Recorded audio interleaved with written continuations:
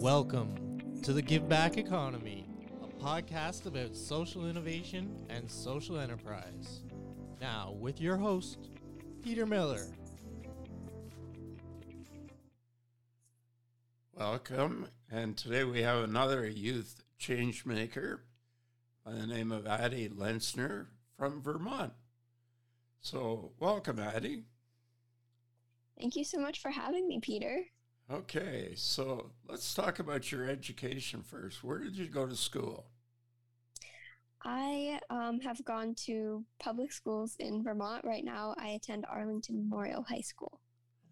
Okay, and what grade are you in? I'm going to be a senior. So what's next for university? That's a big question, and it's something I'm kind of still figuring out in terms of what type of education I want and, you know, what the future looks like. So I'm not quite sure yet, but. So what's your main subjects that you really, really like? I've been really kind of in-depth interested in racial justice this past year, especially after in America with the murder of George Floyd. I think that was a catalyst for a lot of people for taking action, and that includes me. So that's where a lot of my interest has been, and just more generally in social justice and history is where I'm really focused. Maybe you'll become a lawyer. We'll see, maybe. Or a politician. Maybe. Okay. All right. So tell us about your organization that you've started. Yeah. So in Vermont, I founded the Vermont Student Anti-Racism Network. So that is a group of high school students from around our state who have come together because we really believe that in order to build an anti-racist society, we really need to start in our schools and with our youth.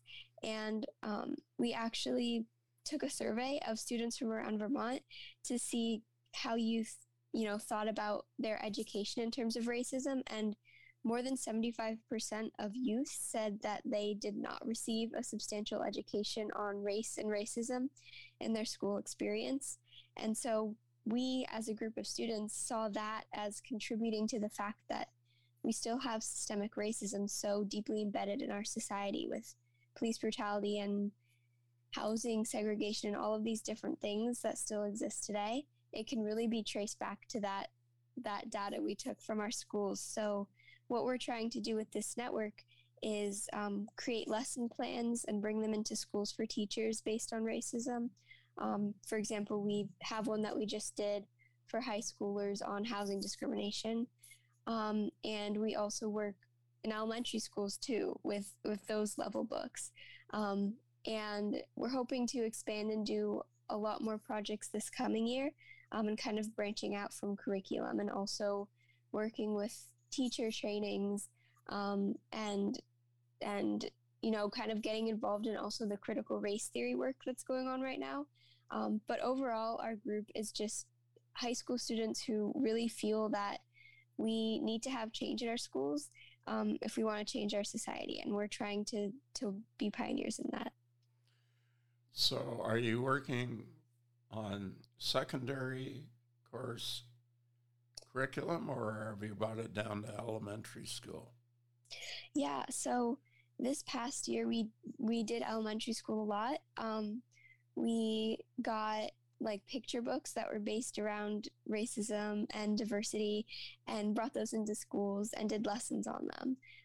And we also have lesson plans for middle and high school. So it's a bit of everything. So not college and university yet? Not yet, no. But that will happen. We'll see. Okay. So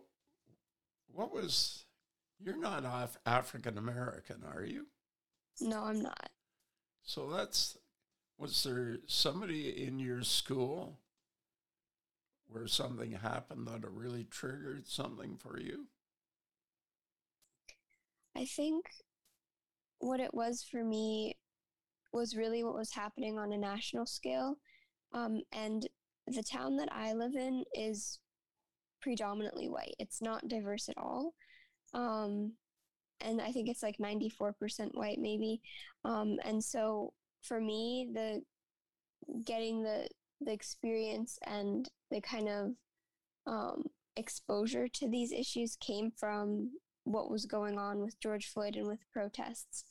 And I think something that's really important for a lot of people, like in my school and in my area, since it is not very diverse, is the fact that like as white people, we sort of have an obligation to educate other white people, and really use kind of that privilege to try to make change. So I think that's what we're trying to do with this group. And kind of for me, also being a white person, it's like figuring out how to be the best ally is really hard, and figuring out when you're like stepping up too much, when you need to step down, like that's a fine line and it's hard to balance it.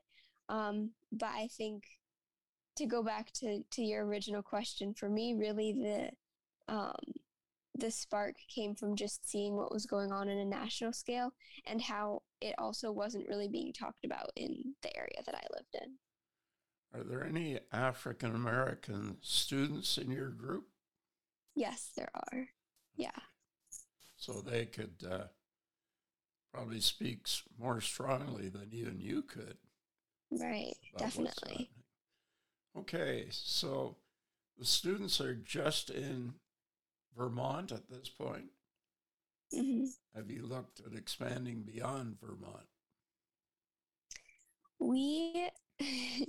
I mean, definitely, I think it's important, especially as we see, like in southern states, there's a lot of controversy going on right now in the US around critical race theory and race education. So I think it is really important to expand into other states, but it's something we haven't quite gotten to yet. But if any students out there are, in another state or in another area and interested in starting something like this, we'd love to connect and kind of collaborate on that.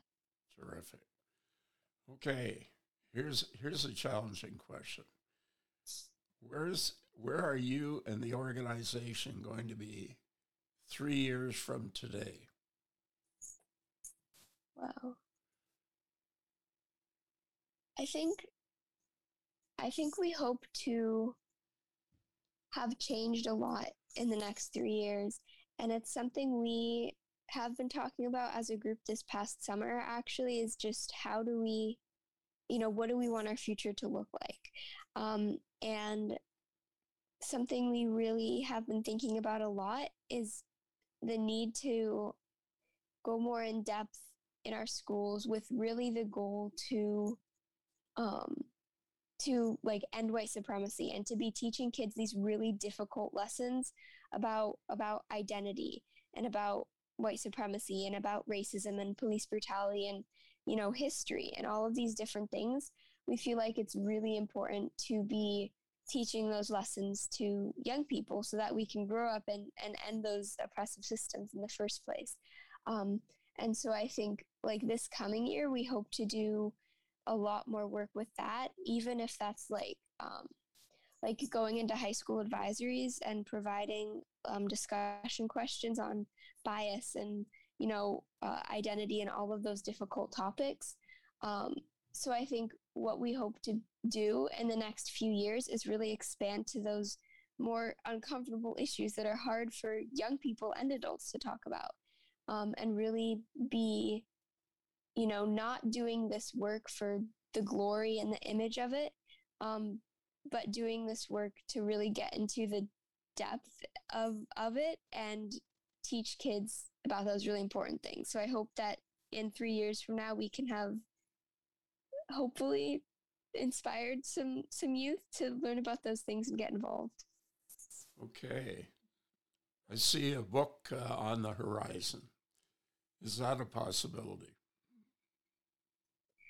Anything's a possibility. Okay. Because there's a book that you may want to look at. It's called The Freedom Writers. Oh, yeah.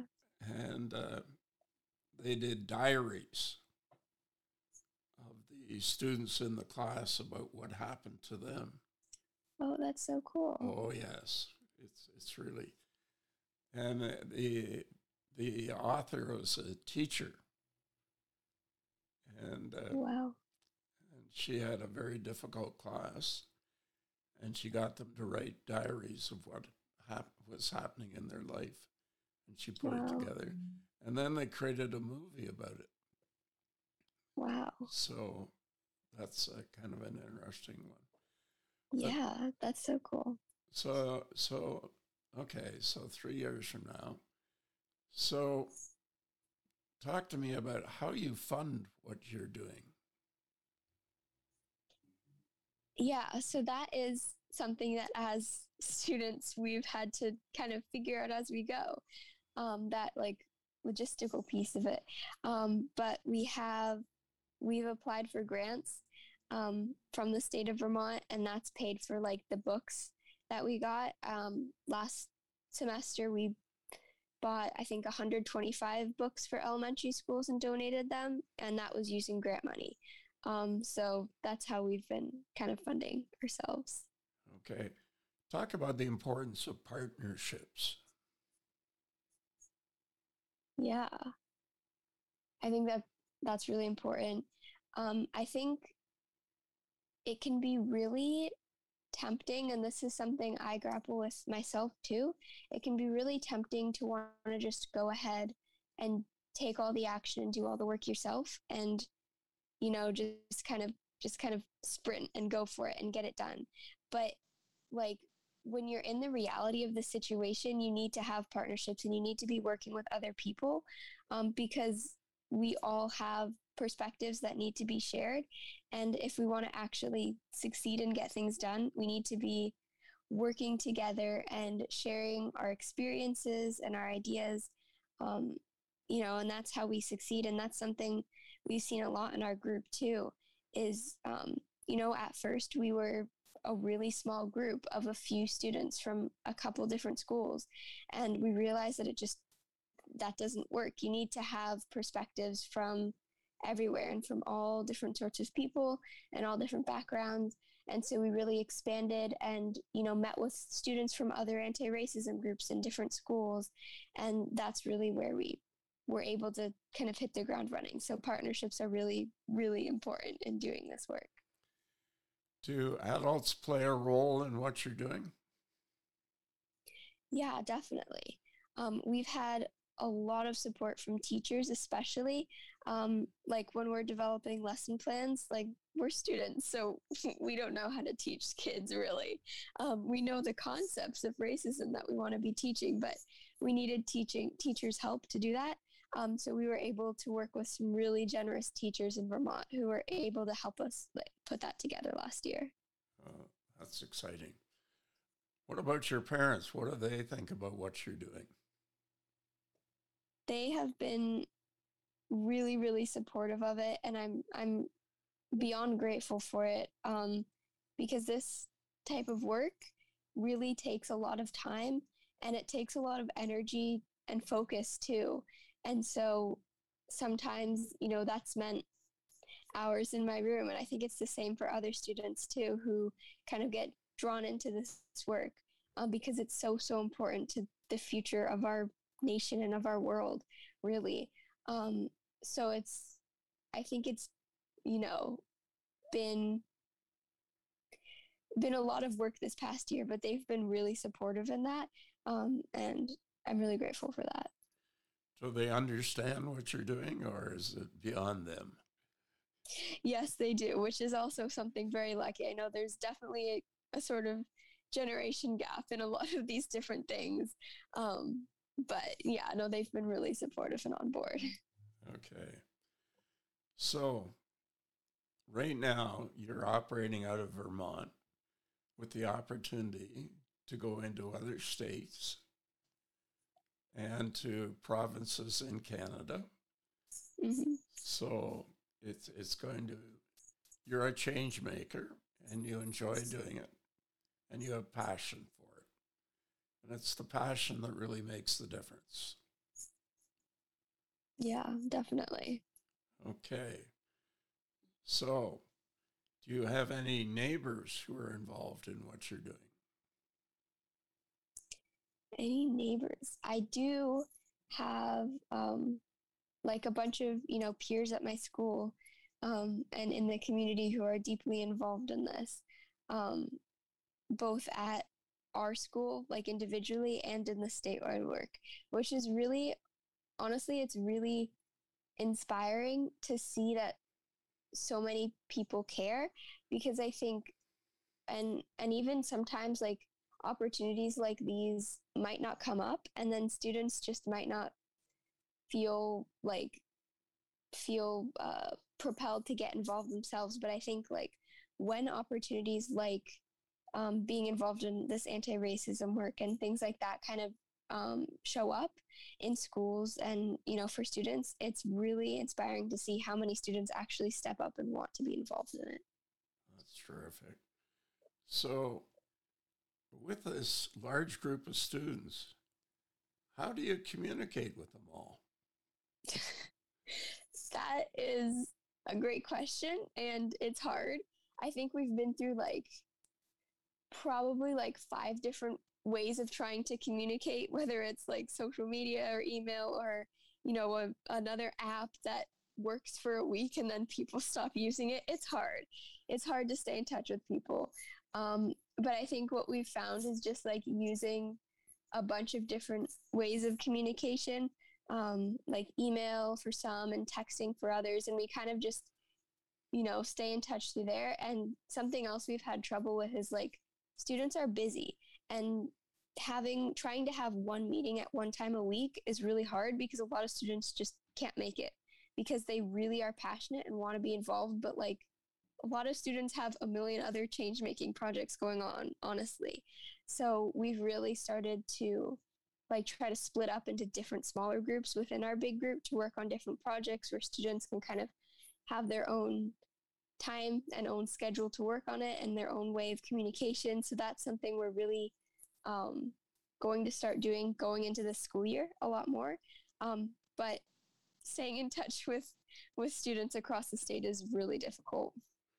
So, Addie, talk about some of the projects that your group is working on. Yeah. So I from from last year, our biggest one was what I mentioned before, was the elementary school book project that we had, where we had a group of maybe 8 of us from the network who went in through Zoom to elementary schools and read books to kids. For example, one we had was called A Kid's Book About Racism, and it was for like kindergarten and first graders, and it kind of introduced the idea of what racism is. And then we had discussions with them and did kind of short activities. And we also donated other books to their classrooms so they could continue doing that in the future. And we really hope that that would kind of just spark interest and discussion among these students. And we also worked with older elementary school students. And that was really interesting because we, with third, fourth, fifth graders, we tried to talk about more issues like, George Floyd and policing, and kind of more in-depth issues than you can do with a kindergartner. And a lot of the students had a lot of really insightful things to say, including personal experiences with racism. And so it was really powerful to hear how young students have a lot to say about these things, but a lot of the time they're not given the outlet to do that in school.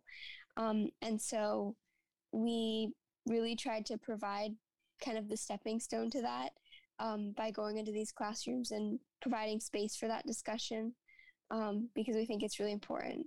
And it's the same with older kids too. We have a project going on, where we're doing a really similar thing. We're donating books to high schools. For example, one is called The Color of Law, and it's the one on housing segregation. And we're also hoping to do other ones on the like the criminal justice system and racism and policing and yeah, kind of more topics like those for older students. and give them opportunities also to do activities and discussion and get involved in their community and actually making change. So like after they read the book, we'll provide them a way to get in touch with representatives about a housing bill in Vermont. So we're trying to just get students discussing and learning and get them involved in making change, because this generation has to make the change. It's time. So those are our two biggest projects, and they're both centered around curriculum.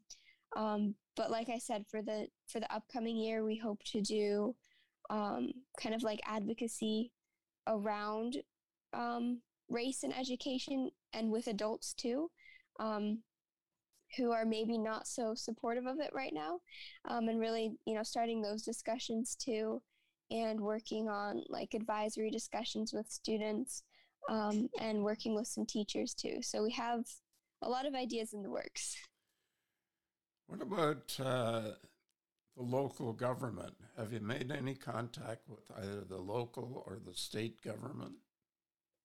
Yeah, we've actually, in Vermont, we're really lucky because it's such a small state that you can send an email to your representative and hear from them 2 hours later. So we're really lucky about that. It's not that easy most of the time, honestly. It takes a while. But like a lot of representatives have been really supportive. We were able to meet with a few. We had a Juneteenth commemoration where I think we had 3 different legislators who were there. So we've had a lot of support from different leaders in the state. And yeah, I mean, that's been really great to see that leaders in our state are willing to support students and get involved in this work. So you haven't reached out to the vice president yet? No, I think that's a bit far. No, I think you should try it. You'd be amazed. I mean, you've got a great story to tell, and I think she might be open. So I don't think you should hesitate.